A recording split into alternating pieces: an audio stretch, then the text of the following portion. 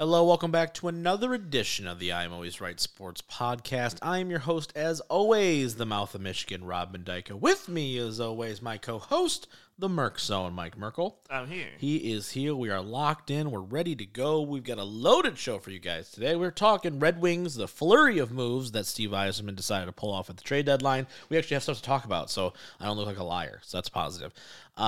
We're also talking some college basketball, the state of Michigan State and Michigan as we head into the Big Ten tourney, which then leads into the Big Boy tourney. So we'll be talking all about that. We've also got another mock draft corner / combine check-in. The NFL Combine is ongoing as this recording, so we're going to check in there. And then we're going to end the show this week talking some fantasy matchups. And what I mean by that is we're going to be setting up our dream WrestleMania cards from past WrestleManias. We're going to give you the lowdown on that. Something kind of getting you in the mood for WrestleMania. Obviously, next week, because of our recording date, we're going to be talking AEW's Revolution show next week. So that'll probably lead off the show next week, barring any other major news coming out of the sports world. So be on the lookout for that.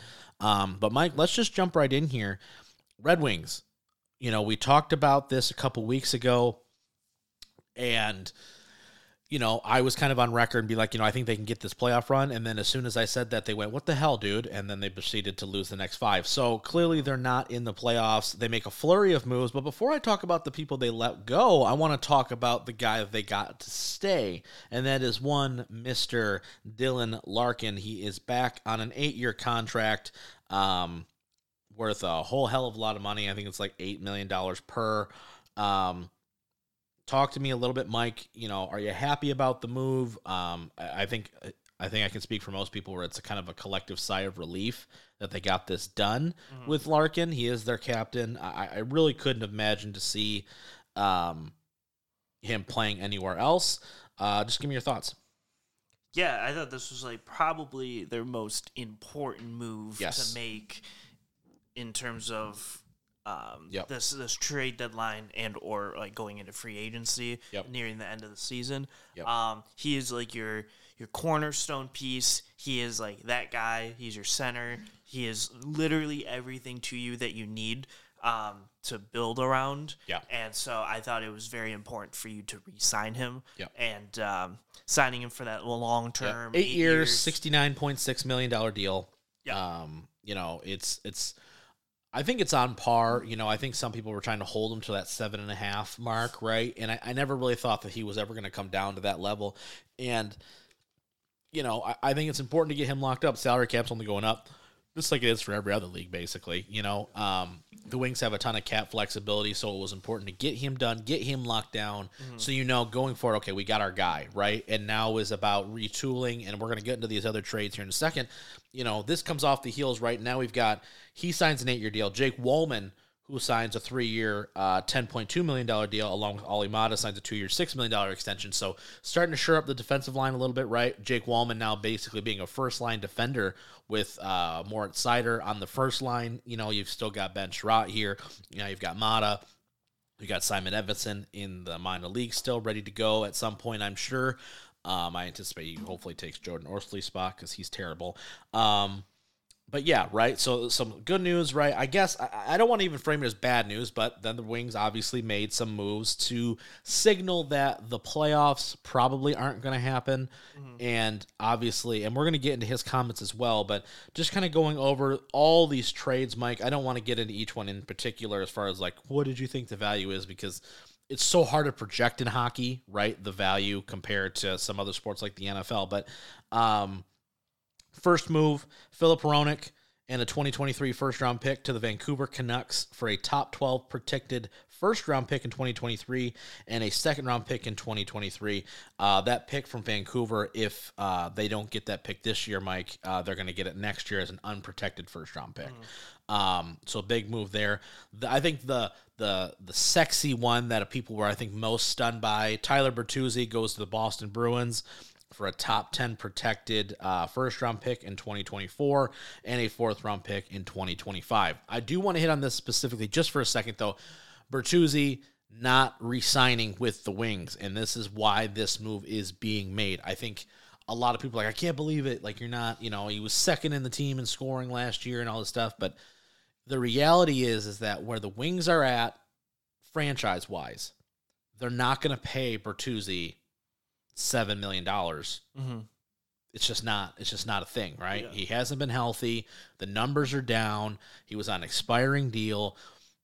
It's a business decision, and we heard Yzerman say, look, if I thought we were cup contenders, I wouldn't have traded any of these guys. If I thought we could compete with the Boston Bruins and these guys on a night-to-night basis, mm-hmm. I wouldn't have done that.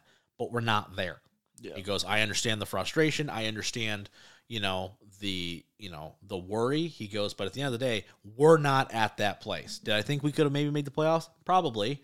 But outside of that, he's like, we're not there. Mm-hmm. So I got to make moves to get the war chest restocked, before, shit hits the fan.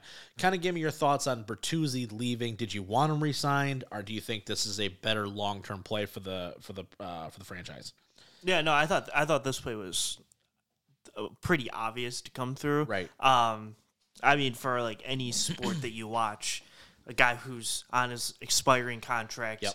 These are all expiring deals, by the way. Yeah, and a guy who probably wouldn't have re-signed. Yeah. Just letting him walk in free agency, I think, is always an asinine move. Like yes. I think Cincinnati, for a football perspective, is kind of in the same boat with a T. Higgins, the receiver, mm-hmm. where this is last year of their deal, and it's like, okay, if you don't plan on re-signing him, is a smart move to trade him for like a high second round pick or even a first round pick possibly, and using that resource to draft another guy that you can have for 4 years to go next to Jamar Chase. Like, I think it's always, if you just sit there and let T. Higgins walk, mm-hmm. like you don't re-sign him, but you also didn't trade him and he just leaves for another team, then you get absolutely nothing out of him. Yep. So I think trading Bertuzzi, if you're not ready to win now and you knew he wasn't probably going to re-sign with you, it's like, okay, you trade him for a first round pick. Yep. You got a first round pick out of him where that's going to be a nice 21-year-old, 22-year-old, where in 2 years, he will be making an eighth of what Bertuzzi's going to be making, giving you probably relatively and you're taking advantage. Production. Yeah, and you're taking advantage of a Boston team who's clearly the best team in the NHL. It's not mm-hmm. close, right? They're going all in to win a championship, and rightfully so. Like I said, I think they're like 18 or 20 points ahead of the next team in the conference, not the division, the conference. So getting this, getting a first-round pick back, you're really reloading. And I'll kind of go over what they have in the next couple drafts here in a second. But the other two big trades, big is, I guess, is a relative term. But where's my notes at here? Jakub Vrana, who was waived at one point during the season. He's going to the Blues for a 7th-round pick and prospect Dylan McLaughlin. They're going to keep 50% of his salary, so it's basically like $2.5 million for the next 2 years. They're going to keep mm-hmm. while he plays for St. Louis. Obviously, writing on the wall was for Vrana for a while. It didn't work out here for a number of reasons. And then the last trade, Oscar Sundqvist came over from the St. Louis Blues. He shipped over to Minnesota for a 4th-round pick in the 2023 draft. So they got market cap. They got more ammunition when it comes to the draft capital and stuff like that. It's hard to say, because at the end of the day, and this is something that Jim Costa, I'm going to give credit to him because I retweeted this, the Wings now have 8 of the top 100 players under 23. They have 5 first-round picks in the next 3 drafts, and they have 26 picks in total in that time frame. Mm-hmm. Now, whether they make all those picks, highly unlikely, but the fact that they have the resources available to kind of do whatever the hell they want. Couple that with the fact that Yzerman is very much bluntly said, we were not going to be buyers at this trade deadline, which I think was kind of an opposing view from where I think a lot of the fans kind of thought they would be at. For him to come out and say, it's not there. Mm-hmm. We're not ready to win yet. At that level, we're not going to go all in yet. I thought was refreshing for him to be as blunt as he was. I think it's always hilarious. But also B, for him to be like, look, this has got to be, we're not ready. We're just not ready. My question for you, though, Mike, is at what point do you start to get to that point where you're at with the Tigers and the Pistons, where you're like, okay, we're not ready. Well, when the hell are we going to be ready, right? Now, this is the 3rd season under Yzerman, right? First year under Coach Derek Lalonde. This is the first offseason that they really spent any real amount of money, and they still have a ton of cap. Now, remember, Moritz Seider's due for an extension at some point. Lucas Raymond is going to be due for an extension at some point. Those are clearly in the plans, right? At one point, do you start to go, okay, Yzerman, I believe in the Yzer plan, but you got X amount of time. Like, is it next season where it's like, okay, you have to make the playoffs? Is it the year after that? Where's your kind of timeline with Yzerman so far? Yeah, I think it's a slightly longer leash than what I would give Troy Weaver at the moment. I think I'd give him not like next season, probably the season after that. Right. So like 2 seasons to really start competing. And the reason why I would have a slightly longer leash on him is because he's proven it elsewhere to get it done. Like Tampa Bay, right. He built up Tampa Bay to win 2 or 3 straight championships there, basically. Yep. So I would be like, I'm okay being like, hey, if you need an extra year, but you can get to Tampa Bay's level, I'm totally cool with that. Right. Troy Weaver, for me, for basketball, doesn't have that track record necessarily. Right. So I'm just like, I need to see it sooner because I don't believe that you can do it. And I think the Pistons, honestly, you would say, have kind of backed into better picks, right? Like the Wings have gotten screwed a couple years on their first round. The Pistons got literally were like, here you go. They were like, here's Cade Cunningham for you, and here's a number 4 pick, whatever. Right. Here's Jaden Ivey. Like they didn't get screwed in the lottery where they were like the 4th worst team and they got the 8th pick or the 6th pick, whatever. You know, the Wings were 20 points lower than everyone else. Got like the 6th pick that year or whatever. Like the Pistons were like the 4th worst team and got the number 1 overall pick. Like they've gotten more help and still are probably in a worse shape than what the Wings are comparatively. So I think the leash is relatively there. I'm not ready to be like, oh yeah, no, he's got to go. Like I think he's got probably at least another season, if not 2, to really be like, okay, like let's really build this up and see what you got. Because the draft pick stat that you said, like the 26 picks, like you got to either use all of those or trade and use that capital and then wait for all of it to develop and flourish before you can really And hockey's hard too, right? You know, I talked about a guy like Simon Edmondson, their first round pick from 2 years ago. He still has never played a professional game. Exactly. It's not the same process. Yeah, like the NFL, it's like, hey, if you get 2 first round picks, those 2 guys are starters for you. Yes. That's how it works. And even your second round picks are generally starters for you right out of the way. Yeah. Like hockey, it's like, yeah, you have these 26 picks, but say you pick 2 guys in the first round next year, so that would be 2023 draft or whatever. You won't see those guys till probably 2025. Right. So that's why the window's also elongated. It's hard to project though too, right? It's hard to it's hard to get excited about first round picks when you're like, okay, but I'm not going to see this dude. The annoying thing that Troy Weaver's got is he's used a 7th overall pick, a 1st overall pick, and a 4th overall pick. And all those guys, and they're still not good. Right. Like, you've seen immediate receipts from those guys, and they're still not, like, in contention necessarily. No. Where, like, hockey is like, yeah, we use our 12th overall pick this guy, who haven't seen him in 2 years, so, like, we got when he plays in the majors, right? So yeah, it's an interesting kind of dynamic for sure. I do think that it's one of those situations where I expect them to be, again, in play in free agency next year, although the 2023 class is not necessarily the greatest thing in the world. I think he's really trying to set up those extensions more than anything. And I think that's something that people really need to understand is that, like, you're going to have to pay Moritz Seider, like, now. You know that, right? Like, you're going to have to pay this dude who's becoming one of the top defensemen in the league. You're going to have to make that happen sooner rather than later. So he's not going to mortgage the future of the team to, win now just to get a buzzsawed by Boston, right? It's just not going to happen. So lots of flurry of moves there.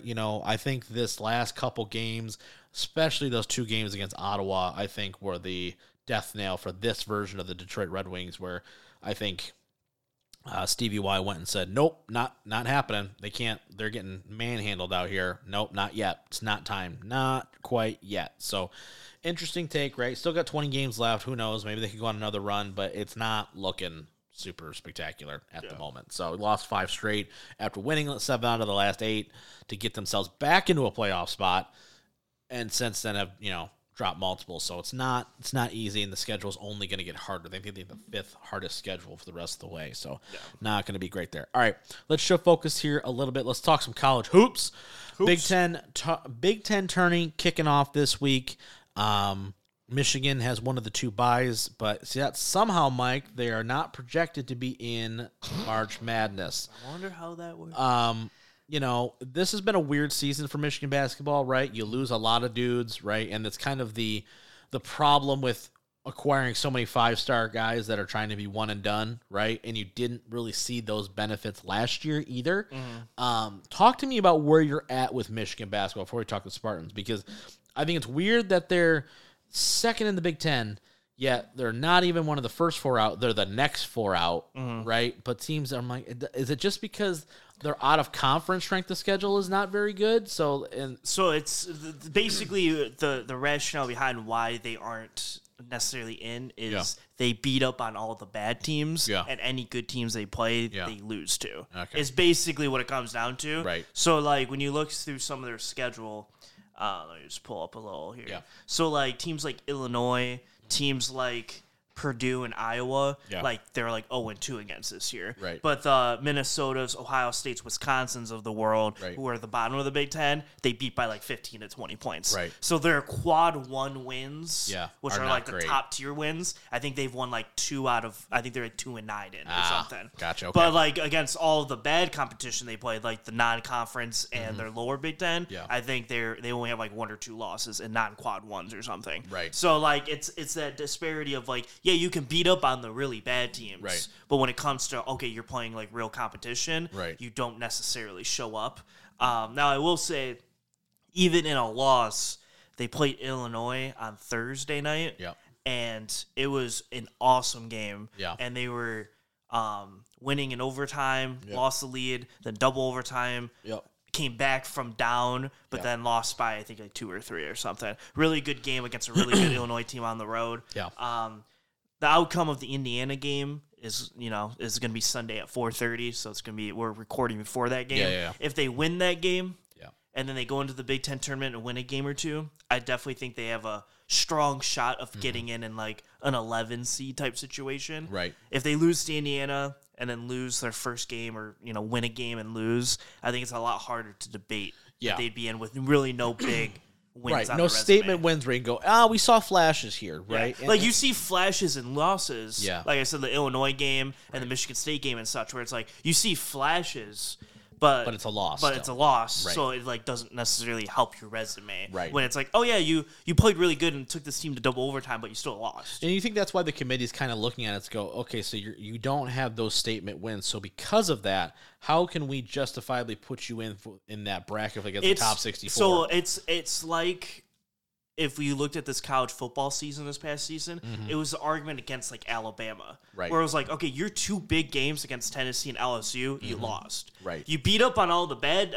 SEC teams or whatever, but the 2 games that you were like, we need one of these games to get in, you lost both of them. Right. So it's hard to then debate like, okay, this team lost to all the good teams, beats the bad teams, and then there's other teams who you compared against, and it's like, but they may have beaten Virginia, who's number 6 in the country. Right. It's like that one win is better than any win that you have in general. And it's like, would you rather take a North Carolina team that just beat Virginia, or would you take Michigan, who they can beat up on Wisconsin, right? But but when it comes to Iowa or anyone in the top of the Big Ten, they don't compete with. No real statement win for the Wolverines this year so far. And that's like the inverse of Michigan State, where Michigan State plays the bad teams. They play really down to bad teams. Yes. But then they play a team like Iowa or a team like Indiana. It's like, wow, this team looks really good, and they compete and they win some of those games. I think they have. I think they're like 500 against quad 1 teams, and I'm glad that's why they're, even though they're ranked a little lower in the Big Ten, they're projected as like a 7 seed at the moment, or maybe even a 6 at the highest. It's because of those important quad 1 wins that they get, comparatively to Michigan, who's like, you beat up on bad teams. But so let me ask you this, right? Do you think that Michigan should be kind of taking the book out, like, because we've always talked on this show where like Izzo really front loads the schedule, right, every year to play like some legit teams every year. Like, okay, we got to play Kansas, we got to play Duke, whoever like those top 5 programs is. Michigan State is always playing them in one of those first couple big games of the year, right? Like second or third game in the season. Even if they don't come out on top, it's all right, we gotta check our barometer early, right? Where are we in the packing? Are we okay? We win. Okay, cool. Maybe we've got a chance to do something here. Yeah. If we don't, okay, we kind of have to see where we have to get to. Do you think Michigan should start doing that a little bit more, especially because, in conference play is always going to kind of dominate, right? But like having a few of those games where it's like, hey, look, we went, 2-3 against top 25 opponents outside of conference. That helps, right? So I think it's weird because college football, I would say absolutely not. No, you have right. no incentive, none to play any when top you're 25 when team. your conference bowl game, and then you're in. But like Michigan, if Michigan went out and scheduled like Clemson. For some reason. Does them no good. It goes because if you lose, you're basically out of the college football playoff. Right. And if you win, then it's like, okay, good, you won. But if you lose down the line at all, or you get still, injured, you're still lose. Right. Yeah. So there's no incentive. You might as well just play 3 really bad teams in non-conference and go into Big Ten play. In basketball, I think it only helps you by scheduling good teams, right? Because you don't get dinged that badly. Like if you it's like the high school playoffs. It really is. Yeah. Like it's like if you go and you play number 5 Kansas in the first week of college basketball and you lose. Yeah, it's like, we lost to the number 5 team. But you still have 30 games to kind of make up for it. Yeah. And as long as you're 20-10, but you have a 5-point loss to number 3 Kansas, it's like, okay, that's a good loss to have. Right. So it actually helps you in the resume building. If you play Central and Eastern and Bowling Green and Detroit Mercy, and God forbid, like Michigan, you lose one of those. Yeah, right. Now you're like, crap. Now right. it's like you lost to Central. Right. Well, we lost to St. John's. Awesome. Like that only hurts you by scheduling bad teams and losing. And in college basketball, it's a lot easier for a bad team to beat a good team. Right. Like Michigan would have a much better shot beating Kansas in basketball than beating, like Alabama or Georgia in football. Right. You know what I mean? Like it's just easier in basketball to get those upsets. Right. And if even like to your point, if you played 5 top 25 seeds in basketball and you went 1-4 and you beat number 2 Virginia, that right there, you're probably in a tournament because of that one win. Right. Yeah. Assuming you handle your business. Assuming you have a really good Big Ten schedule and everything, you probably get that one win. If you're in college football, you lose that one game. Yeah. For sure. It doesn't matter if you beat Penn State, who's ranked, and Ohio State, and the Big Ten championship game. Doesn't matter. You're probably not in because you lost that one ranked game. So big shout out to Izzo, right? That's kind of like an Izzo thing at this point. Where is your ceiling for the Spartans? Assuming they get in, right?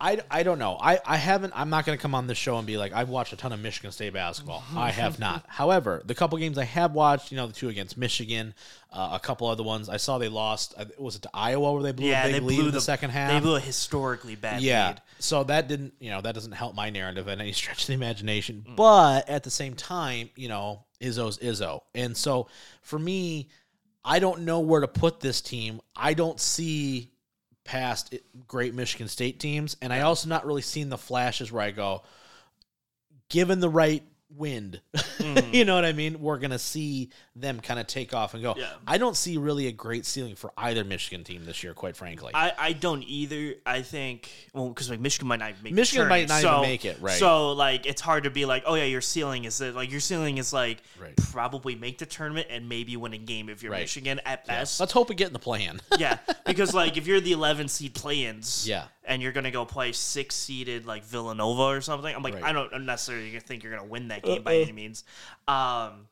Michigan State, I mean, I think they're in the tourney pretty much right now. Yeah. So we can talk about their ceiling. I think their ceiling's probably Sweet 16. Yeah. I think once you really start getting into the weeds of those really good teams in the Sweet 16, I think it's going to be tough. Where they're going to be seeded, so if they're the 6-7, that means they play, the 11 seed or 12 seed?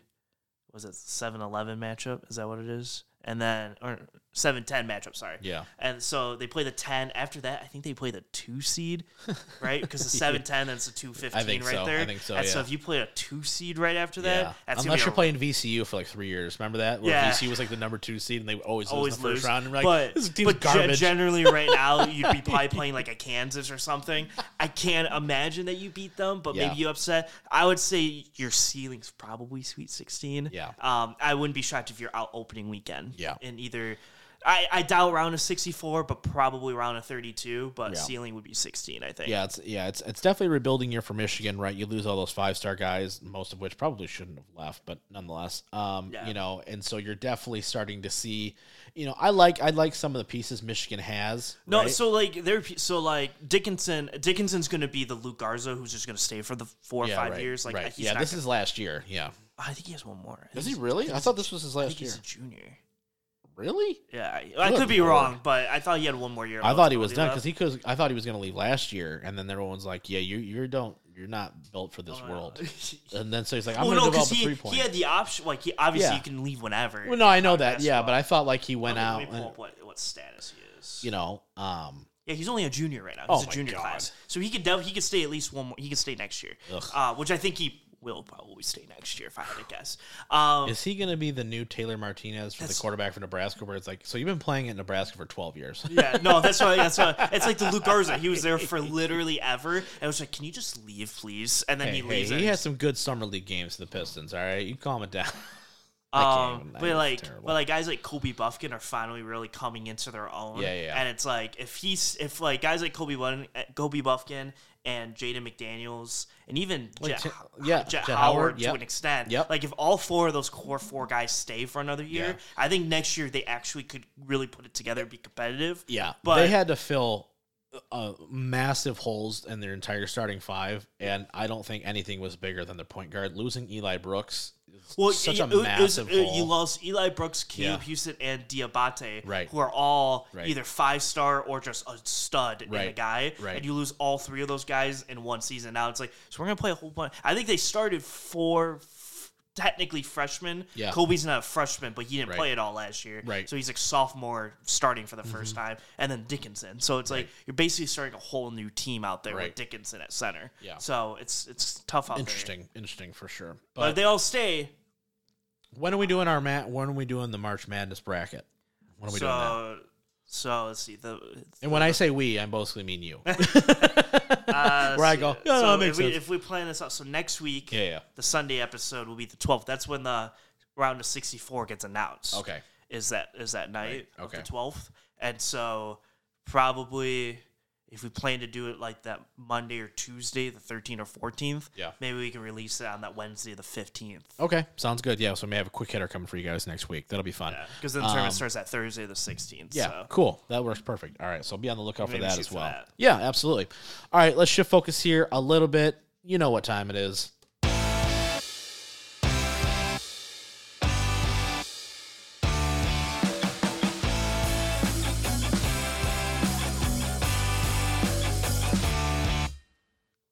I always like how it just ends abruptly like that. It does. That's my favorite part. I was like, I wonder if it's loud and everyone's like, "Go!" And anybody listening to this in their car, the 6 of you that do, they're probably like, "Oh, what the hell!" Every time. Now it's fantastic. I love it. Yeah. You heard the sound. It's another mock draft corner, courtesy of Mr. Merkso, Mike Merkel. We talked last week, right? We talked a little bit, pre-combine. We're still kind of in that combine phase, and while you're pulling up that draft, Mike, I want to bring up, I want to highlight some Michiganders here for just a second. Okay. Could DJ Turner and Mike Morris have had 2 more opposite combine experiences of their lives? DJ Turner runs a 4.27. Everyone's like, holy crap, this dude's fast. And then Mike Morris didn't know how to backpedal. So, worst day ever for Mike Morris in some ways, and also some of the best day ever for DJ Turner. My goodness. Was a rough go. Ronnie Bell didn't run all that great either. No, he not run. No. Did you know? I don't know. So I know you didn't watch a ton of the combine, but I was watching yesterday. There's a lot of not fast receivers out there this year. Like, I was waiting for the John Rosses out there to be like, oh, there's your 4.3 guy or something. There's a couple sprinkled in there, but like Jordan Addison, 4.5. Yeah. I think he ran a 4.49. I'm sorry. Yeah. And then I see multiple corners and a linebacker running 4.37 and DJ run a 4.2. Christian Gonzalez, which we're going to talk about because he had himself a day, he runs a 4.3. I got all these corners that are going to be like, I can play press man all day long because lock your 4.7 ass up. You know what I mean? Yeah. And also, do you find it as humorous as I do when people do that? I was watching the combine with my girlfriend and somebody ran like a 4.7. She's like, so slow. Is that not the funniest thing? Because you're like, 4'8", he is not a player that fits my team's needs. You know what I mean? And they're just hauling ass. You know, you're just like, what's your 40? 7. Yeah, no, it's so funny. It's like this guy who's like 6'6", 350 pounds, runs 4'9", and we're like, slow shit. Yeah, such a slow ass. Like, I don't want. What's he gonna do? How is he gonna be able to chase down a running back 40 yards away?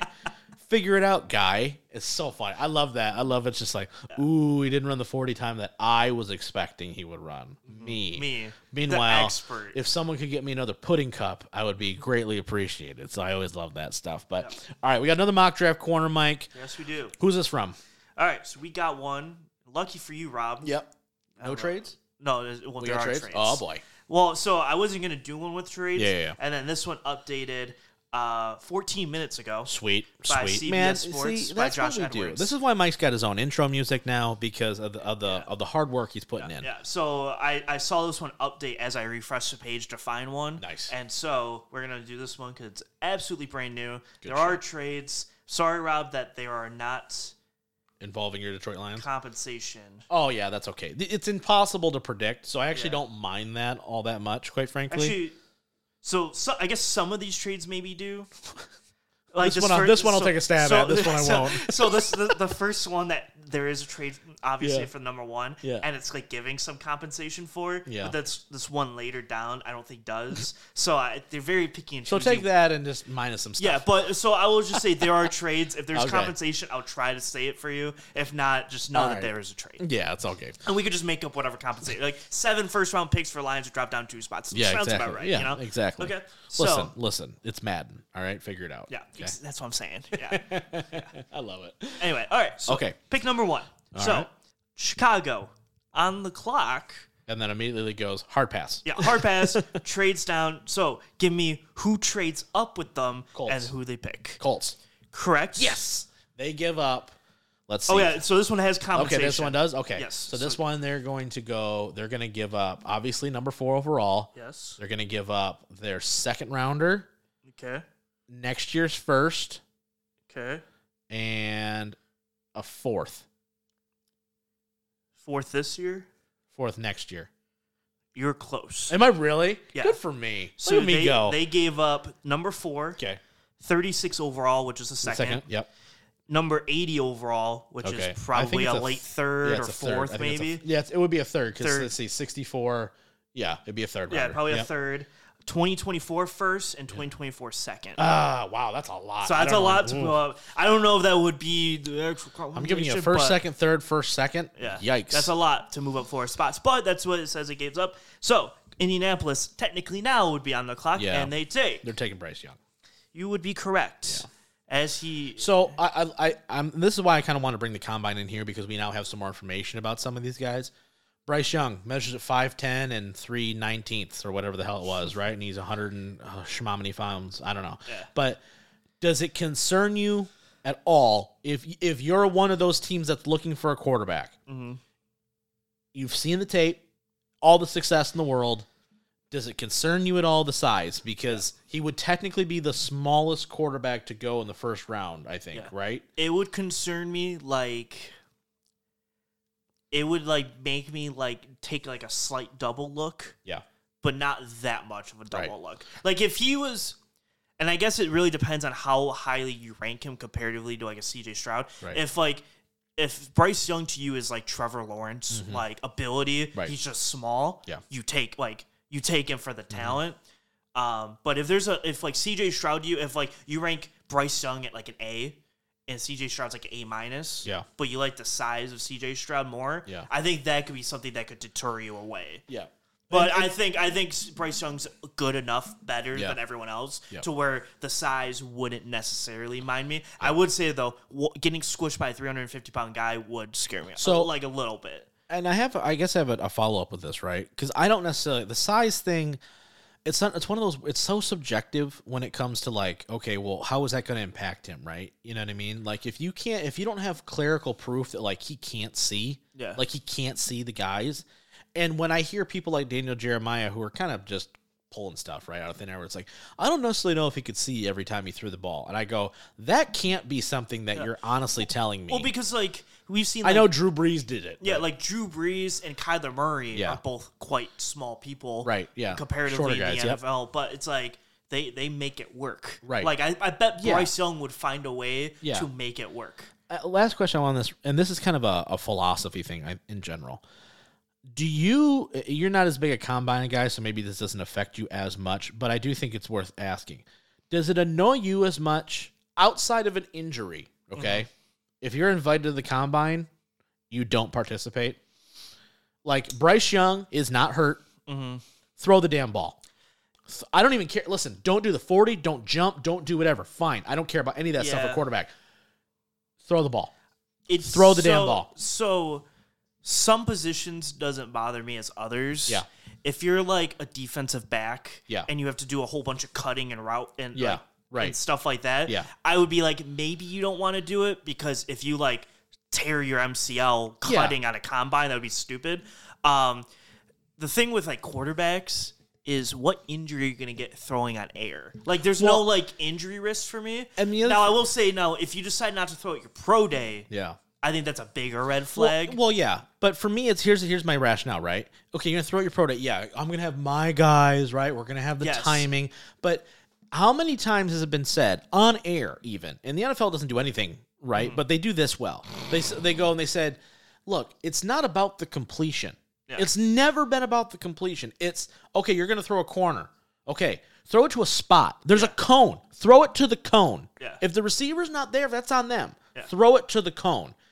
You honestly think that scouts are going to be like, he only competed 4 passes at the NFL Combine? Mm-hmm. Unreal. And then you go back and watch his workout, and you go, yeah, they're all on the money. He just doesn't have receivers that are used to his timing.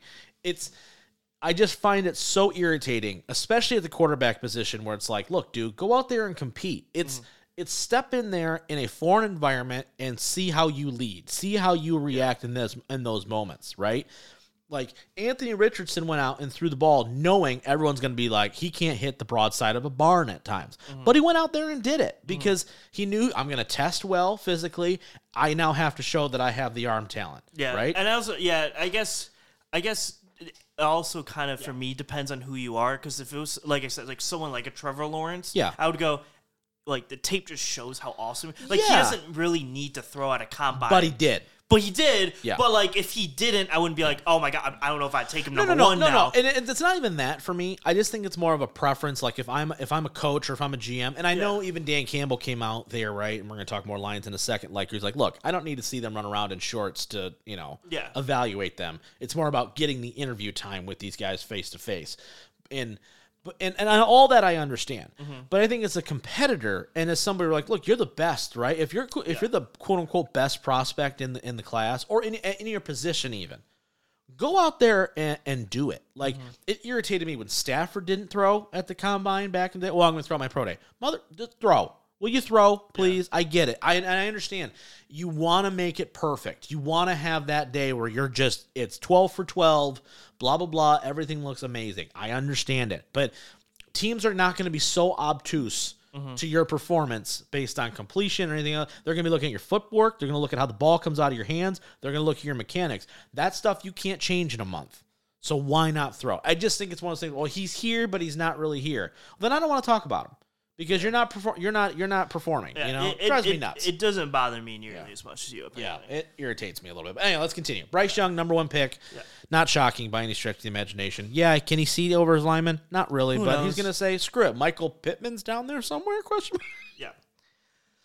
Number 2. Yeah. Houston will keep their pick. Will Anderson. No. Okay. Glad that this didn't actually go that way then. So Jalen Carter? No. Houston? Oh, I'm sorry. Houston. Apologies. Sorry. I thought we were talking about Chicago still. I was in that mind. Yeah. Sorry. Yeah, they're taking Bryce Young. Or, I mean, son Stroud. Of a mother of Lord. I'm all upset now because Numbnuts didn't throw at the combine, so I'm upset now. Yes. C.J. Stroud is going to be a Houston Texan, that poor bastard. Yes. Okay. Yes. Got it. Whew. There we go. Yeah, you were saying defensive. I was like, oh, God. Sorry. Okay, cool. Yes. All right, so number 3, Arizona keeps their pick. Arizona Cardinals. Okay, they're going to take Will Anderson. No. Damn it. All right, cool. So they're taking Jalen Carter? Yeah, they will take Jalen Carter. Now we got to talk about this because that's the other thing coming out, right? So, Jalen Carter, Goes to the combine. He's like, man, I'm having the best year of my life. National champion, going to be a top 5 pick. I am the best interior defensive lineman by far. No one can touch this smoke.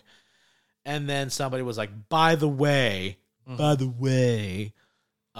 you need to go back to Georgia because you're getting officially charged in drag racing and some other things.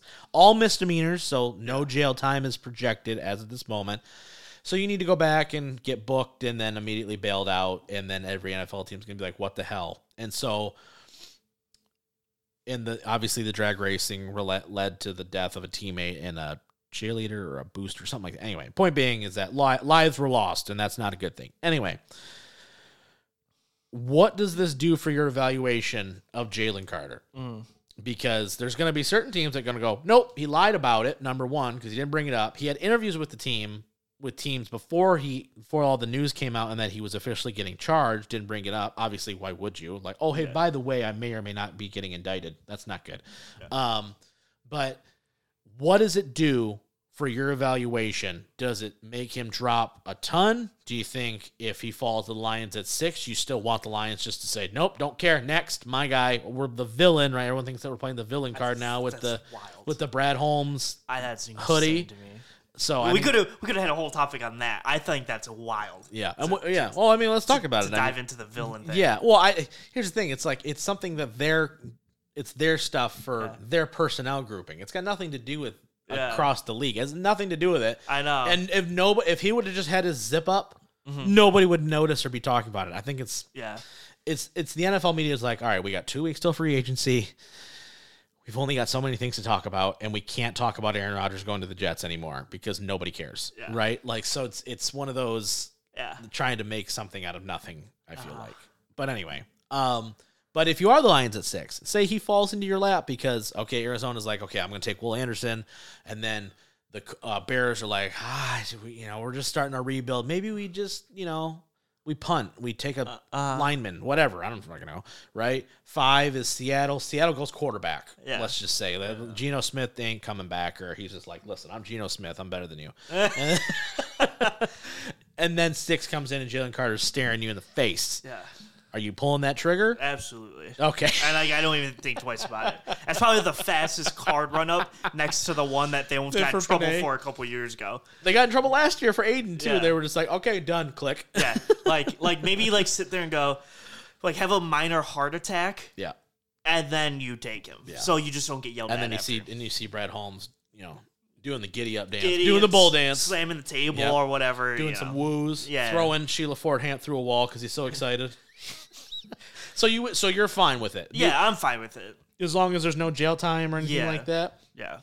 I think the hardest thing to look past is that he lied about it. But that's the thing. And they're so heavy on the culture, right? And they've brought it up now about, 48,000 times now because they keep telling it every interview they've done, right? It's culture. We're trying to find guys that fit us. We're trying to find guys, it may not be the quote unquote it's the guy that fits us, right? And what we want, all that jazz. You're still good with it. You're still fine with him. Yeah, I'm having a difficult time now. Let me ask you this: do they, if that's the scenario, he's there at 6, you're not getting the calls for the trade up because the quarterback's gone? Do they take him? Yeah, I mean, I would assume they take him, but I don't know. They're the villain, so they are the villains, so they got to embrace. Marty Skrull's like, what? Sit down. Sit down. You did worse things. Stay over there. Tries to step in an American promotion. No. Squirt away. Go back to Britain. Yeah, go back to Puerto Rico. Oh, God. Yeah, I would assume they pull the trigger. But, again, they're very particular on, their board, and they will take whoever's high on their board. So I don't even know if Jalen Carter is, a type of guy I guarantee you he's on their board. There's no way. Yeah. Look, they had Panay circled for months, and everyone was like, well, Panay hasn't played football in a year. I'm like, I don't care. He's definitely the guy for us, right? So I'm kind of torn in the sense of because they're so culture, and I do think they've done a phenomenal job of really pulling a complete 180, right, of figuring out what the hell this team is going to be and what they represent. But to then go, okay, now we're going to take this guy who's got some baggage, it's one of those situations where I go, can you can you honestly look at it and go, okay, maybe this is the time, right? Like maybe this is, where we can take that risk. Our culture is strong enough. Mm-hmm. The building and the people we have on this team are strong enough guys, character-wise, to say, yep, we can bring this cat in, right? And he's going to fit what we want, right? He's going to be the kind of guy that we want him to be, and he's going to be successful both on and off the field. Yeah. Right? Because you know what team takes this guy? The Baltimore Ravens. Because he falls to them at 23 or whatever the hell their pick is, and they take him and he's an all-pro because they go, our culture is strong enough. Our foundation is strong enough to say, oh, we can fix him. Like Cincinnati, how many players did they get that were like really good players that had some issues? Shit, Tyreek Hill. Andy Reid's like, I believe in our culture enough. I can take a guy who's had a lot worse off-field problems than what Jalen Carter's got and take him and make him a superstar. Yeah. That's really the crux of it for me. So it'll be very interesting. I don't even know if he falls there, but I do think it's a question that's going to need to be had. I doubt he falls there, but if he does, well, here's the thing, right? Arizona's tough because Arizona is a situation where it's like you got a new GM, you got a head coach that no one's excited about. So here's the thing: is I would tell you because I would assume Will Anderson's going to be a Chicago Bear at one point or another, depending on what happens or whatever. If Jalen Carter is dropping to Seattle snatches him. Yeah, I just tell you that. I agree. I don't think they're looking at quarterback, even though they say they are. Yeah. Like they're gonna re-sign Geno Smith and just keep him around for a few years at least. Yeah. So they're snatching Jalen Carter up before us, if that was the case. Right. So it's an interesting thought, right? You never know. So in this case, Jalen Carter's going 3 to Arizona. Chicago was like, yes, best Chicago's thing ever. Like 4. They're getting Willie Anderson. Absolutely. Number 5, Seattle. This is where stuff could get interesting. I'm going to say it's the Tyree Wilson. Is that his name, right? Yes. Yeah. And you were correct. Okay. Yeah. He's probably, if you're looking at, because technically, Willie Anderson's an outside linebacker, technically. And Tyree Wilson's like an edge. He's probably rated the best edge guy. I think the Lions are going to be in on him as well, depending. I think I like him better than Myles Murphy, personally. I don't know how you feel about each guy. My dad is so not on the Tyree Wilson. He's like, he looks slow. And I go, I don't really know if he looks slow. I think there's just times he's asked to set an edge and not necessarily bull rush the quarterback. And he's just controlling his gap, waiting for something. So I don't know how much of that, but this is where 6 is really difficult for sure. So number 6. And we're not trading out? I don't know. Oh. We are trading. Okay. We do trade out. Okay. So who trades up to 6? Okay, let's see. Will Levis is still there. Anthony Richardson's still there. I'm going to say Carolina. You would be correct. Yeah. Now, when I said earlier that some of these don't have... I didn't write this article, by the way. Yeah, this one does not have... the compensation. Like compensation or anything. They just say trades So out. what's Carolina at 9 right now? Yeah. Right? So here's the thing. And I don't know how you feel about this, so I guess I'll pose this question to you too. But I am not of the thought that they need to get a crap ton back to move back a couple spots. No, I don't because I think at 6 it sucks. If they were 5th and that one of those guys has a potential chance to fall to us, whether it's Carter or Anderson, I think that's a lot more to ask. 6, there's almost no chance those guys are going to be there. So it's like, okay, we've got our pick of the litter at corner. Yeah, most pass rushers. The only argument I would make to get a decent load is if you're under the Raiders. Yeah, you could be like, we're gonna Raiders are Raiders are taking your quarterback. Right. So you have to jump the Raiders, so you have to get to us. Right. So that's why we're going to ask a decent amount because you're going to be really willing to go up above the Raiders to take your quarterback. Right. So that's the only way you get a decent. And I'm also back in the camp of I'd rather get more next year than I would this year. Yeah. If I can somehow finagle a first-round pick out of somebody next year, so let's just say let's say Carolina calls and goes, hey, we'll give you our first next year and a third this year. Done. Sold. Obviously, and 6. But if I can get picks next year, I would rather have that than more picks this year. You've already got 5 picks in the top 75. How many more do you need? Yeah. Next year, if you have another 2 firsts, right, you really have your pick of the litter of I can move up, down, whatever I want to do. If I want to get a quarterback, I can, right, and I can make that happen. So they trade down. Okay, so they're trading up to 6. I'm going to assume they take. I'm going to say Anthony Richardson. They do not. Will Levis. They take the other guy, Will Okay. Levis. Okay. They really like Will Levis. Apparently. Number 7. Until they take a Gardner when he goes, what? Number 7, the Vegas Raiders. They take Anthony Richardson. They do take Anthony Richardson, so he goes number 7. Thoughts on the Lions talking to Anthony Richardson at the Combine? Ooh. Did it immediately go, oh my God, we're taking Anthony Richardson at 6? It did not actually. Oh, okay. So you're a normal human being? Got it. Okay, cool. Because they also did talk to 50 other guys. I don't think they're going to take all 50 of them. I think they talked to, they talked to a bunch. I think they talked to Stroud, too, I think. Yeah. I'm not 100%. Either way, who cares? They talked to a bunch of guys. Yeah. Number 8. And if they take Anthony Richardson, oh my gosh. That'd be wild. You know what I mean? Number 8, Atlanta Falcons stay and pick. Oh, God. I have no idea. I'm going to say Myles Murphy or corner. Maybe Devin Witherspoon. They take Myles Murphy. Myles Murphy. Okay. Yeah. I don't know what Atlanta is. Yeah. They took Drake London. Okay. Do they need a quarterback? Maybe. Do they like Ritter enough? You know what I mean? It's like, I don't know what the hell they got going. It's hard for me to be an Atlanta Falcons fan and be like, oh, they got this, and that. Outside of Kyle Pitts, what do you got? Mm-hmm. AJ Terrell, I guess. You know, he's pretty good. They have, like, good pieces somewhere. But. Yeah, it's just nothing that stands out to me where I immediately go, oh, okay, they're about to make a run. In a crappy NFC South, thank you. I almost said West. Yeah. All right, so number 9. Lions traded down from 6, go to 9. They're taking Christian Gonzalez.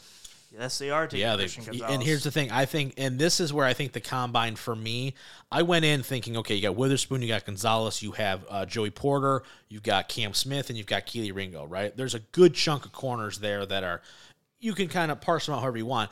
I think Gonzalez, for me, the size and now the speed really put him over, I think, as my number 1 corner in this class. Okay. That's what it did for me. Now, I know Ringo ran a similar time. I know Cam Smith ran a really good time as well. But I think Gonzalez is probably going in my number 2 guy, probably behind Witherspoon. But as I mentioned previously, Big Ten corners are so hard to project. Yep. Gonzalez played in the Pac-12, a little more pass-happy conference as a whole, and he's big. He's a big cat. Yep. I really think that's a guy that they're going to probably hone in on early in the process. And if they don't, I won't be shocked if a guy like Kelee Ringo, maybe not even at 18, but if he drops to the second round, they maybe try to grab him. I don't know because it's a name. He plays for Georgia, so sometimes that works. But his tape, I don't think, is as strong. But I think Kelee is a guy, because of his size, his actual height and weight, I think fits the Lions quite well as well. Mm-hmm. But I if they take Christian Gonzalez on a trade down, you're not going to hear me complain at all. Yeah. Number 10, the Eagles from the Saints. Cool. They pick. Oh, boy. Just tell me what time you want me to just tell you who these teams pick. Yeah, we can keep Devin Witherspoon. There you go. To Philly.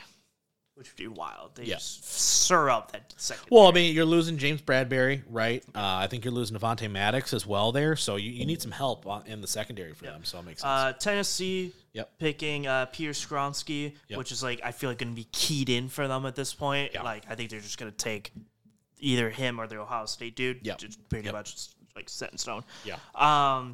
Houston at number 12 from the Cleveland Browns pick Quentin Johnston, wide receiver out of TCU. Is he your number 1 receiver?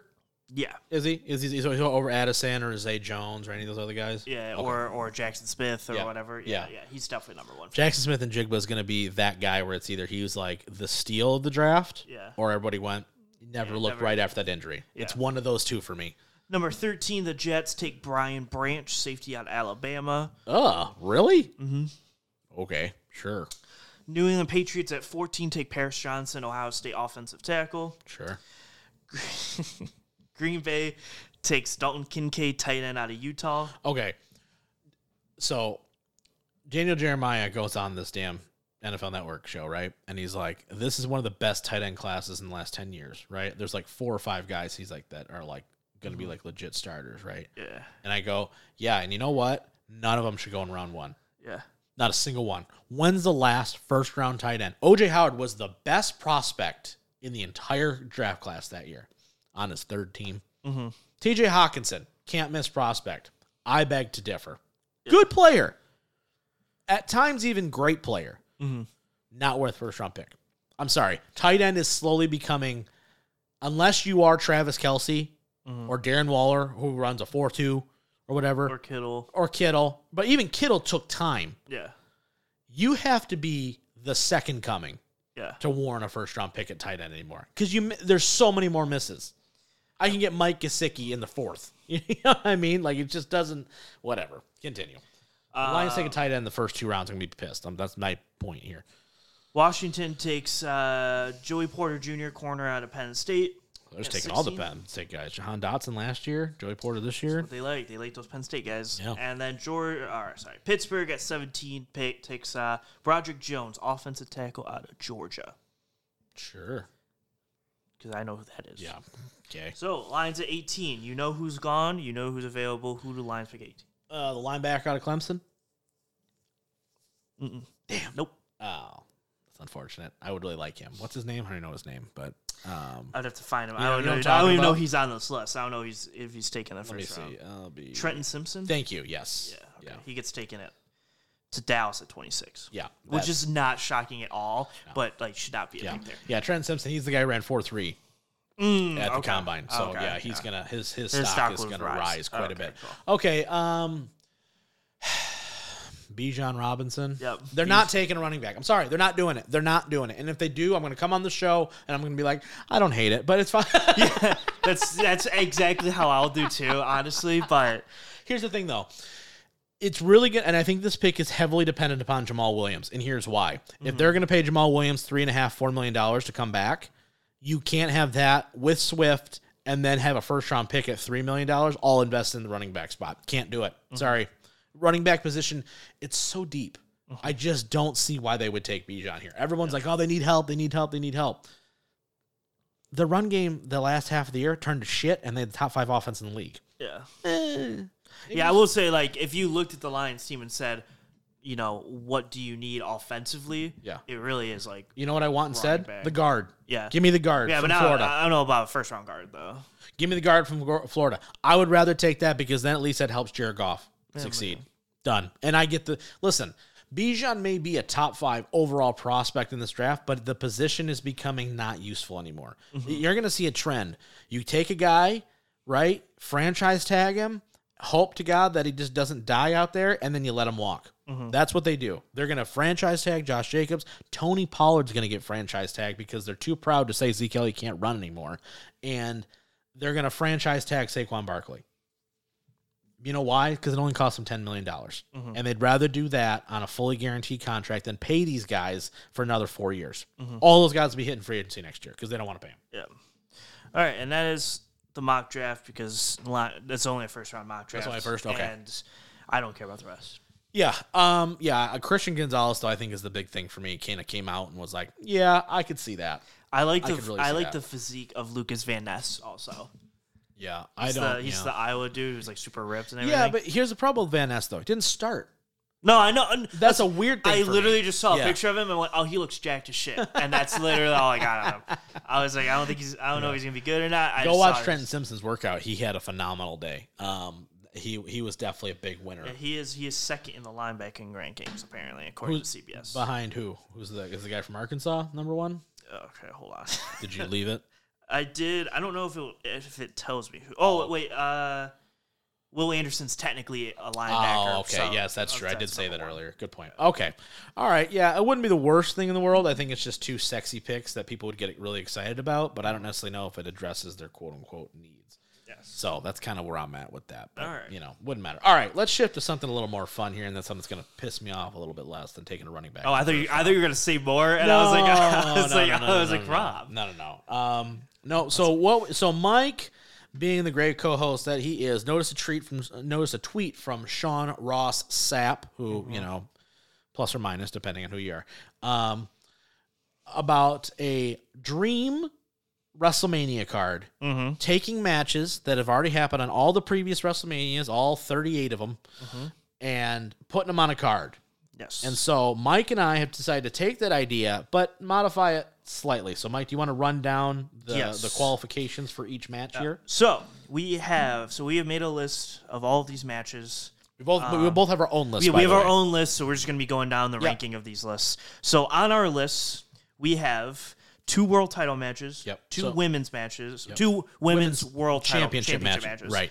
A celebrity match, a tag team title match, 2 mid-card matches. Yep. 2 mid-card championships, which includes the Intercontinental, the United States, European, Cruiserweight, any other mid-card championship you can think of that you want to throw in there, you can. Yes. One miscellaneous match. Yep. So it can be literally any match you can think of, basically. Yep. And then we added a special that we're not technically counting, Undertaker match, because he has like 500 of them. Yeah. So, and I think it's important. It's really, WrestleMania and The Undertaker. It's, it's peanut butter jelly. Now, the rules of this, so the criteria for these is you can only use each wrestler one time in these matches. Outside of The Undertaker. Outside of The Undertaker match, because we're just kind of adding that as a plus bonus. Yeah. So, for instance, if you had Roman Reigns and Brock Lesnar from WrestleMania 38 for one of your world title matches, then you can't use either. Well, first off, shame on you. But. Shame on you. But you wouldn't be able to use Roman Reigns or Brock Lesnar for any other of the criteria matches. So you have to find someone new. Right. So that's where we made it a little more difficult, because I think the original post was like, you can just use anybody and just watch your match. And I was like, I have it. And I was like, this is going to be the easiest list ever, because you're just going to list the best matches ever.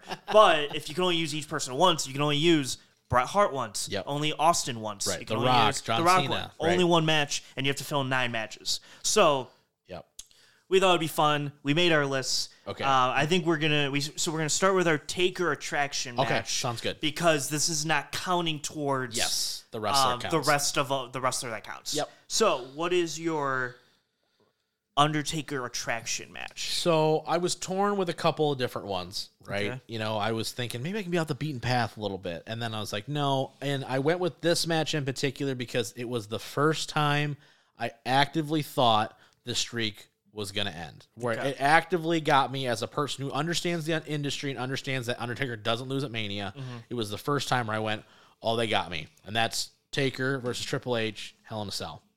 Shawn Michaels, special guest referee, that's the match that I decided to pick. Because, he's got a lot of good ones. You could do the Kane one or two, right? You could have done any of the Shawn ones, which I think is probably what's coming out of your mouth here in a second. Even him against CM Punk was good. Him against AJ. I just think that was the one for me where I went super kick into a pedigree in Hell in a Cell, and I went, they're going to give it to Triple H of all people. And that's because, 2 moves that no one ever kicks out of anymore, right? Yeah. And then he kicks out, and you're like, whew. Plus, it was the last time that those 3 guys were going to be in that spot like that ever again, really. So it was a big moment. So I'm going to say that one. Yeah.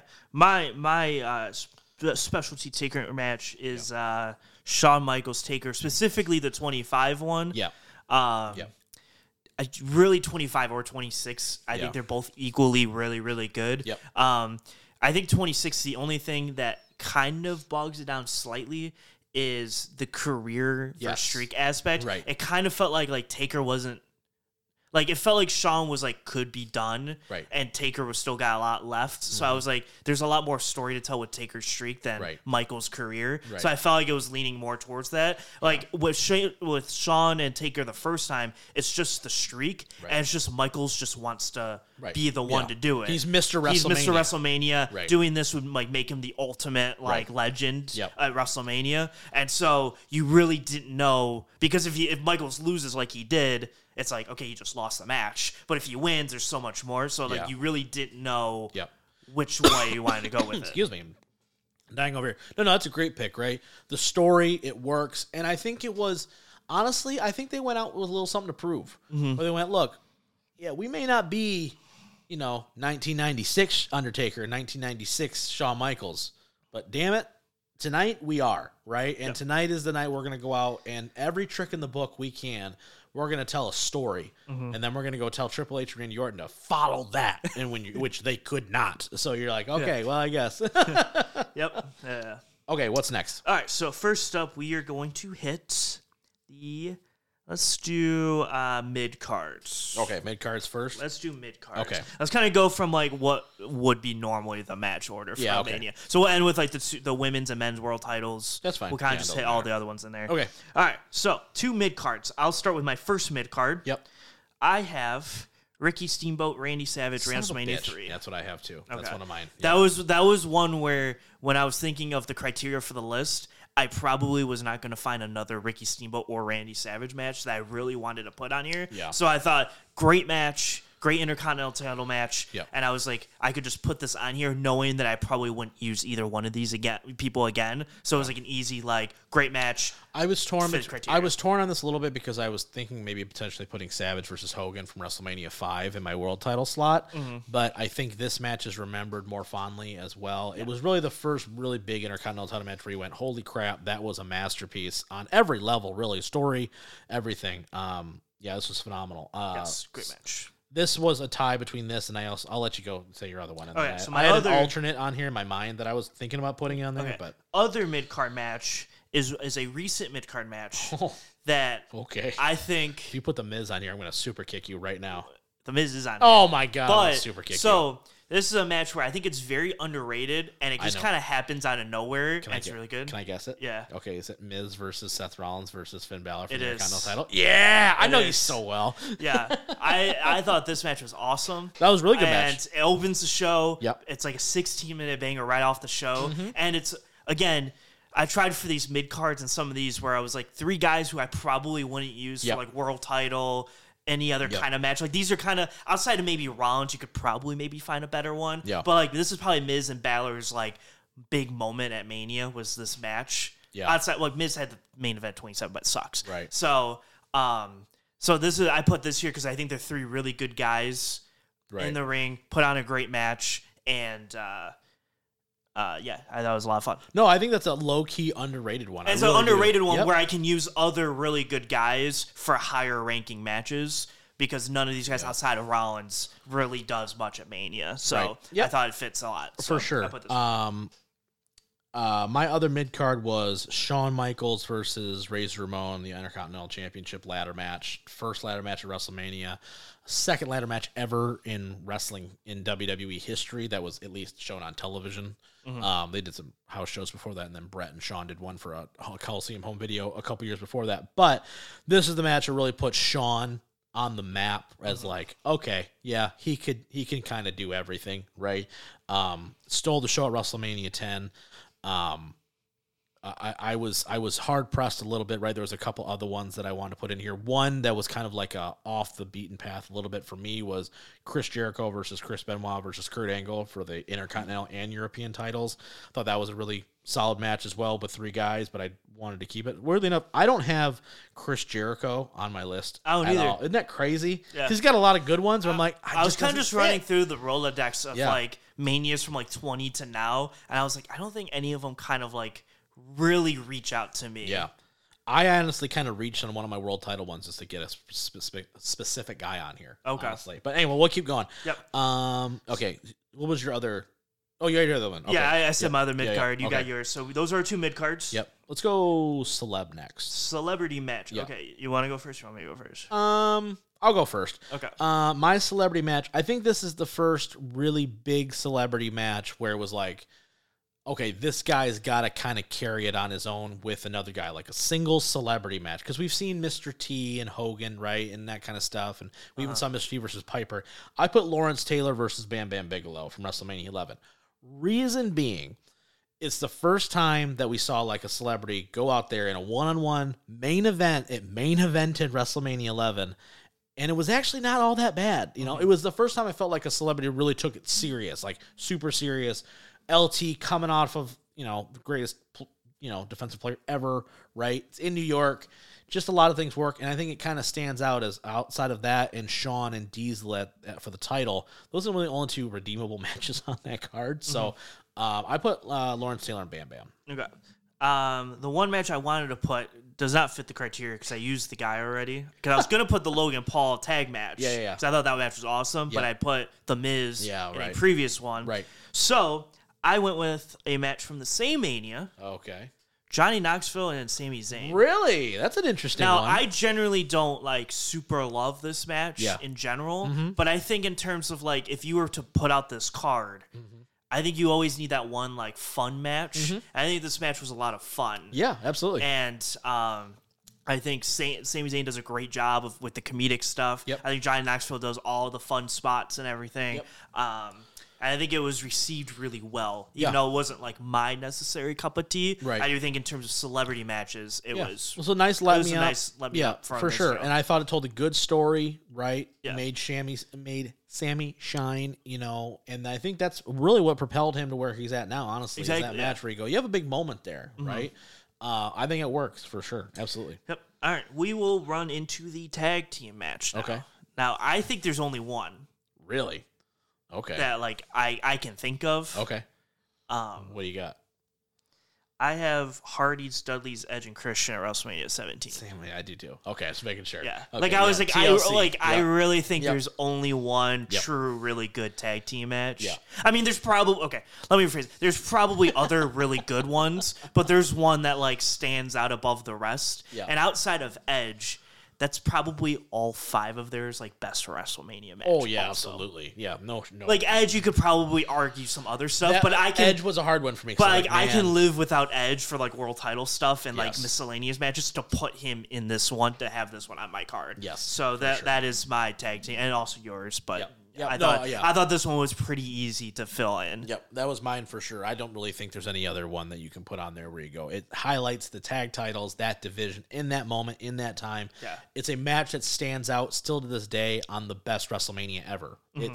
There's so many layers to it. It's a beautiful, beautiful match. Yes. And just crazy. All right. We will run into the last part before we get to the main championship matches here. Yep. Our one miscellaneous match. Okay. Me or you? You because I technically did the tag, even though we had the same one. All right, my miscellaneous is Bret Hart versus Stone Cold, WrestleMania 13. I don't think that's any shock to anybody. It's why Bret's not anywhere else on this show. It's why Stone Cold's not anywhere else on this show. Because I put Rock, when we started this, I put Rock Austin, and then I went, nope, can't do that because Austin's got to be somewhere else. Yeah, Bret Hart, Stone Cold, WrestleMania 13. That whole show is not all that spectacular. But that match still, I think, stands up to the test of time. It literally is the jumping off point to Austin's rise to be the biggest star ever.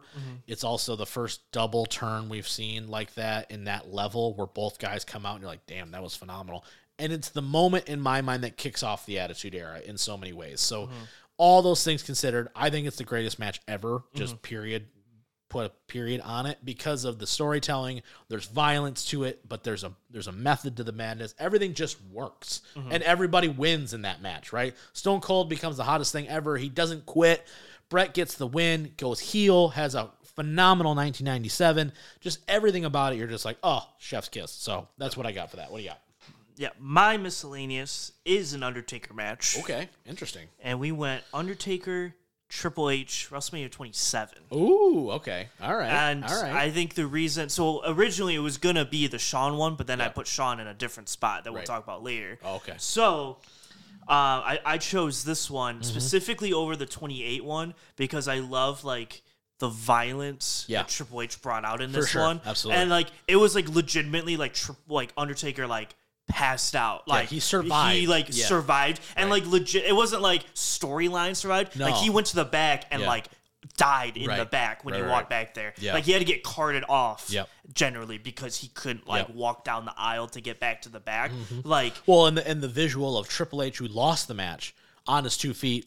Leaves on his own, and then Undertaker, which leads to the 28 one where Triple H is like, dog, I beat you to death, basically, and you survived. And then Taker now has to have the redemption. He's like, no, exactly. I gotta kick your ass. But that match for like 45 minutes is just Triple H beating the shit out of Undertaker, and Undertaker, for the first time, really looked vulnerable. At WrestleMania was like, I have to find a way to survive this match. Yep. And it's like one of those interesting story beats where you didn't see before, and outside of like Lesnar, which he didn't survive, you don't really see again. No. I guess maybe 28. Not at the storytelling level, right? Yeah. Where you're, I think we can both agree. Those 4 years, oh my God, were like that was Undertaker's real last stand. Where it was like, listen, I'm gonna give you 4 more that are gonna be things that you're gonna remember forever. Yeah, they're never gonna be touched in that level. No. And once again, it goes back to the storytelling, right? The emotion, the actual. I don't know.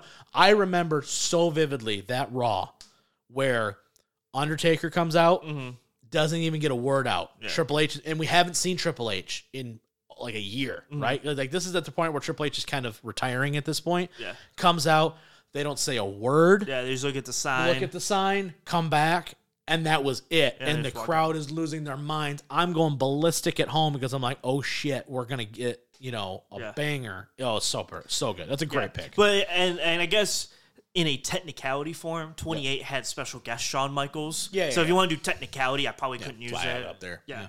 But no, and the thing, I actually think the 28 one is, or the 27. Yeah, 27 one is better. Like from an in-ring standpoint. I do too. Like I think in general the match is better in 27. Right. 28 just has the moment of the kick out. Yeah, 28's got the you got the Hell in the Cell, right? There's a little more gaga to it, right? But with Shawn in there, and I like I said, it was that moment for me where I went, oh my God, they're actually going to do it. And that was the moment for me where I'm like, I'll never forget that. Yeah. That and when he actually does lose, but we're not going to talk about that. So 27 is my miscellaneous match. Fantastic. All right, so we will run into now our 2 women's world title matches. You want to go to the one we already have together, the same one first? Yeah. Do you have Bianca versus Sasha? Absolutely. I do too.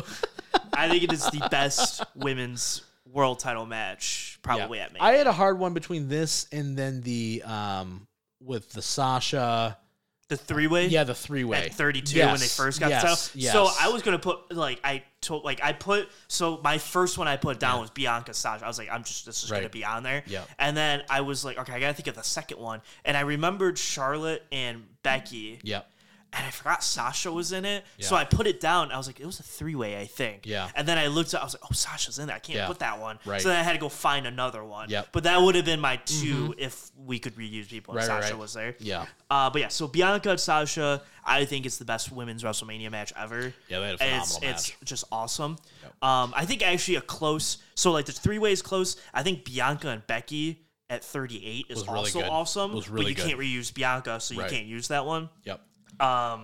Which other one? So my second one, and you said it before, and you said I can't use that one, is Charlotte and Asuka. Yeah. It's the route I went. Yeah. Because I think that match is awesome. Now, I do agree. I think Asuka should have won that match. Yeah, that really took me out. It really sucked that she didn't win, but I think the match in total is awesome. And really, WrestleMania 34, the first 2 matches are on this card, which I think is funny. I have the IC and that match, and open up in a great. I really thought 34 was on its way to be like, oh, this might be like a legit Mania. And then it kind of really goes downhill after that and gets into the main event where you get Roman and Brock for the second time, which sucked. And then Brock just kills him. Yeah. But this Mania started off hot, and both those matches are on mine. Fantastic. My other one I do have Bianca and Sasha as well. The other one I have is Trish Stratus and Mickie James from WrestleMania 21. Reason being, number one, I think it's a standout match. We never got Trish Lita by themselves, which would have been preferred. They did a triple threat with Jazz, but so we never got that. But Trish kind of being like the Charlotte of her era, right? 7-time champion at the time.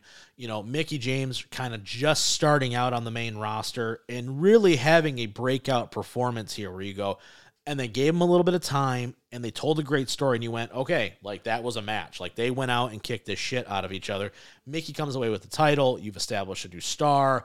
Mickey's still to this day kicking ass, right? She's a Hall of Famer in her own right. Just 2 women having the opportunity to go out and show what they could do in a good wrestling match. 2 of the standouts of that era, kind of stood out to me. So, All right, world title matches. All right, main event time. Main events time. Yeah. Okay. I'll go first. This is the one I kind of had to stretch a little, just a little, because I was really struggling to find world title matches. But I had to find a place for this guy on my show. Okay. Because it's not really a show without him. Okay. So, because I already had Shawn in here with Razor. I already had Edge in the tag match, right? Oh, so you're trying to find a spot for Cena. I was trying to find a spot for Cena. Gotcha. Okay. So, and I wasn't going to put Big Show on my card at any point in time. So, John Cena, Triple H, WrestleMania 22. Okay. I was torn because him and JBL sucked because he beat them in 5 seconds. Him and Shawn at 23 was great. I already got Shawn on there. 24 against Orton and Triple H. I already got Triple H, exactly. So I was like, okay. And that match wasn't all that spectacular, I don't feel like, coming out of 24. I thought it was okay. Didn't main event that year. It was the Edge Undertaker main event. 25. Edge is in it. So Edge. 26 was Batista. That's terrible, right? Rusev. Those I'm not going chronological. I'm just saying like there were matches where I'm like, okay, like it just doesn't fit the same. Rusev would have been the U.S. So you could use that for mid card, right? But I didn't want to. Yeah, right. I just didn't feel like that was the level that I think. So from my list, I have, I could have went 2 different ways with my list for my world titles. Mm-hmm. I have like 5 guys that are kind of in the picture. Yeah. I could have just maneuvered the matches around, right? And I did think about Cena Rock. Heavily considered, but their 29 match sucks. It does. That's why I didn't put Rock is not on my card.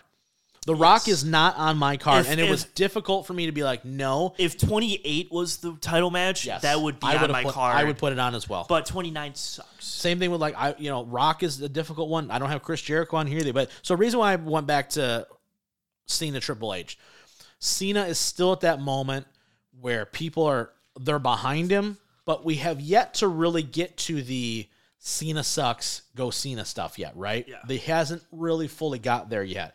And I would beg to argue that a lot of people thought going into that, Triple H is going to beat Cena. I would assume so, right? Too. You know what I mean? Like Triple H comes off, he puts over Batista the year before, right? Okay, Triple H hasn't been champion in a year. He hasn't been champion in a year. Come on, he's going to take the title the reign here. of Triple H time. Right, Triple H. Well, not only that, it's just like, okay, Cena's been champion basically all year outside of a blip against Edge. Okay, Cena takes it, or Triple H takes it, right? But instead, I feel like that is Cena's real coronation. Yes, he beats JBL and he's champion. But him beating Triple H in the main event, taps out clean, went right in the middle, right? I think that's the moment where you go, he's now the franchise. It's him. Rock's gone. Austin's gone, right? Triple H is the last remaining real torchbearer, right? He's handing this over to Cena. Mm-hmm. And it's really Cena's time now. So I think the match is great. I think it's one of Cena's better WrestleMania matches. Looking back on it, the thing I thought more was I wish we would have had Cena Edge one-on-one for the world title or the WWE Championship, because I don't have another Cena match that I can point to and go, wow. Yeah. Like, there's only a couple. Yes. All right, so my one, I'll go with my Cena one. Yeah. Because my honorable mention was... so my original miscellaneous match was Shawn Taker. Yeah. And then we made the rule of, okay, we'll just add an extra Taker one and not count it. Yeah. So I moved that to my honorable, moved Triple H into my main card. So my one Cena match is Cena-Shawn, Mania 23. Right. Yep. I was able to sneak that in there. Mm-hmm. Yeah. And I think that match, I think that is Cena's probably best Mania match. Yeah. Not really. Because, really, let's see, right? Batista, who was the next year? It was Batista. Well, it was Batista. Miz. Oh, yeah, so if you're going from... So, like, you have Batista 26, Miz at 27, The Rock both times, with Rock 28... Which was really good. Was really good. Yep. 30 was Bray, 31 was Rusev, 32 he wasn't there, 33 was the tag with... Brie Bella. Nikki Bella. 34 was 34 Taker? was Taker. Yep. 35 he wasn't there. Yep. 36 was Firefly Funhouse thingy. That's terrible. 37, I don't believe he was there at 37 or 38, right? No, I don't think so. I could be wrong. No, but I don't think so. I don't think he was at the either way. Too. So, and when you go before that, you're kind of rolling at the Triple H, just like you said. Big Show or JBL. Big Show, JBL. That's it. Edge and Big Show's in there. The 25. Yeah. But like, really, I think Cena-Shawn really highlights Cena I was there. at the Mania main events. The show in Detroit. Yep. So this is my favorite Cena Mania match. And that was supposed to be Cena Triple H too. Mm-hmm. But Triple H gets hurt, blows his knee out again, and they kind of just go, all right, well, let's slot Shawn in there. And and the funny part is they had that match on Raw like a week or two later. Dude, that might even be better. The London one where Shawn wins at like 60 minutes. Yeah. Oh, phenomenal. Yeah. Just like phenomenal. It's crazy that he probably had a better match like on a Raw like a week or two after. Yep. But this Mania match happens, and I saw that. All right, last one. Because I didn't use these two, and I think it's one of the best main events on one of the best WrestleManias. For the world title. Stone Cold versus The Rock. Yep. Didn't add that on there. Yeah. Which one? What? Which one?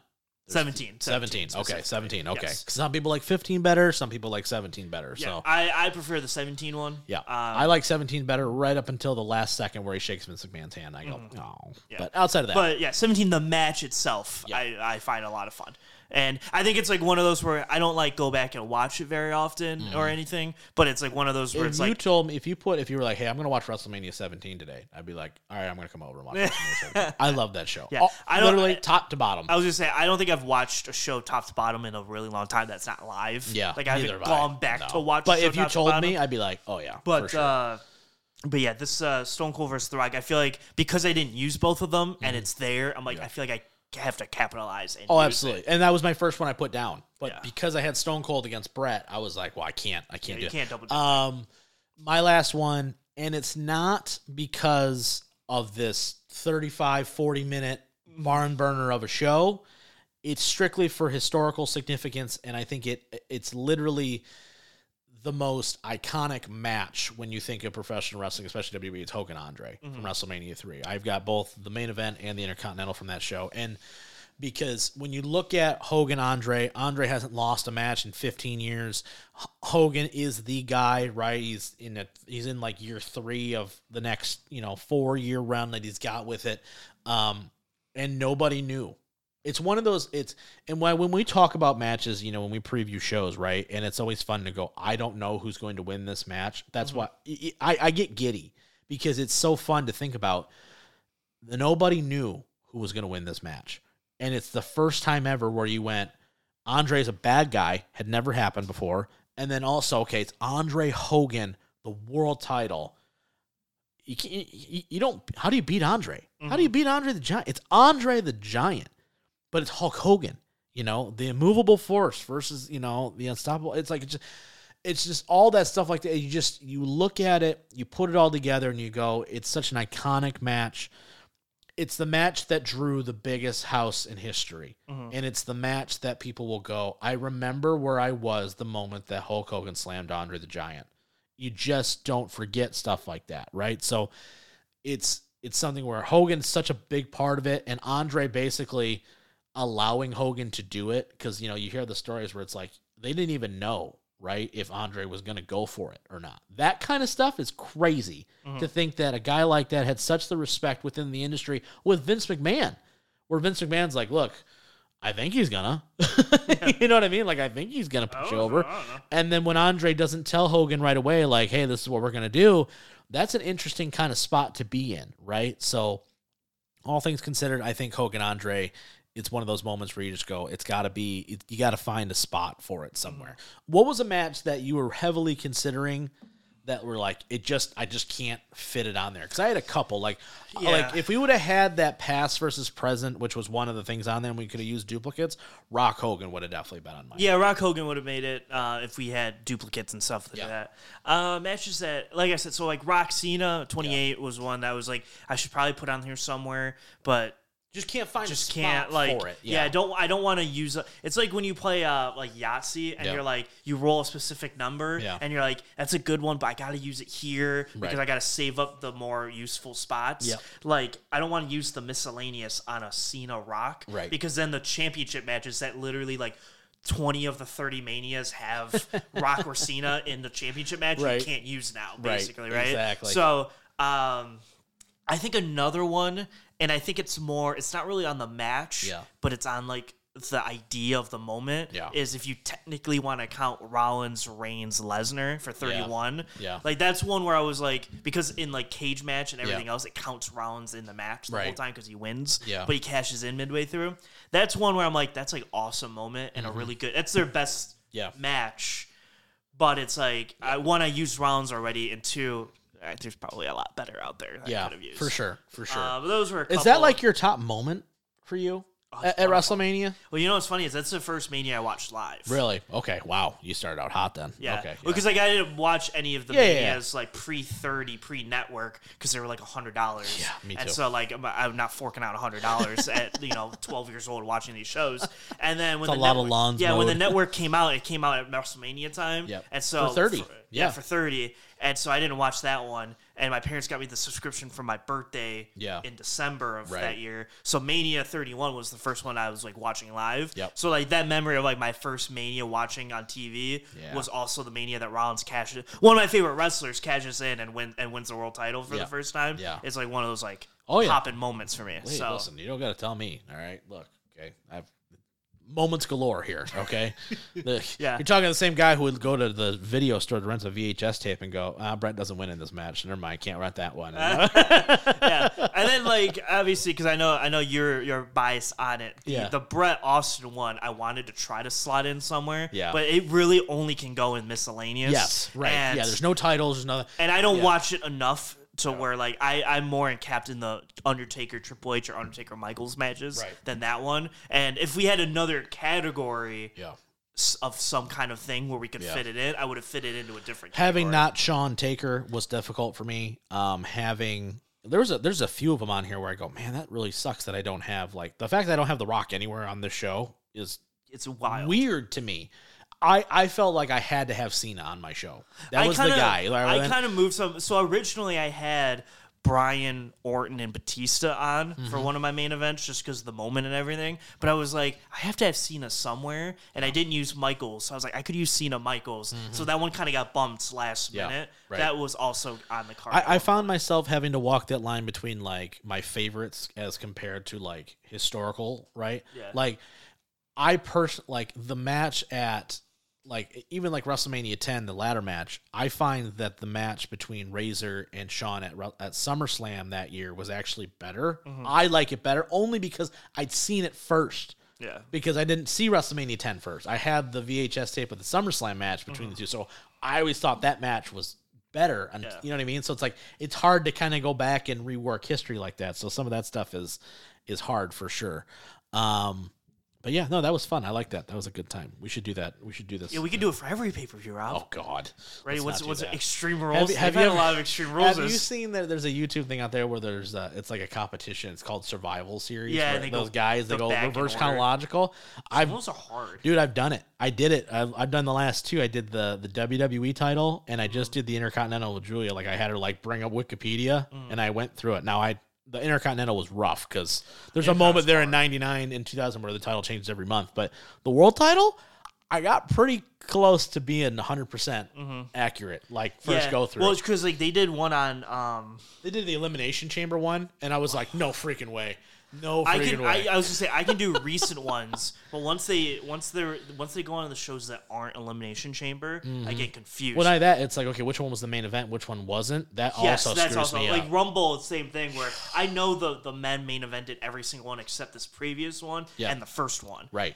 But then it's like, okay, but like who wins which one and stuff can be hard. Yeah. Rumble one I did the best on. Yeah. No, the WWE Championship I did really good on.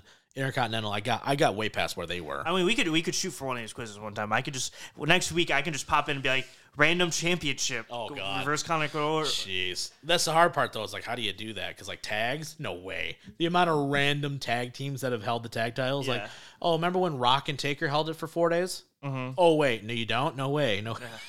You know what I mean? So a lot of that stuff is really, really, really difficult. It's a lot of fun though. I enjoy it. Test the old noggin.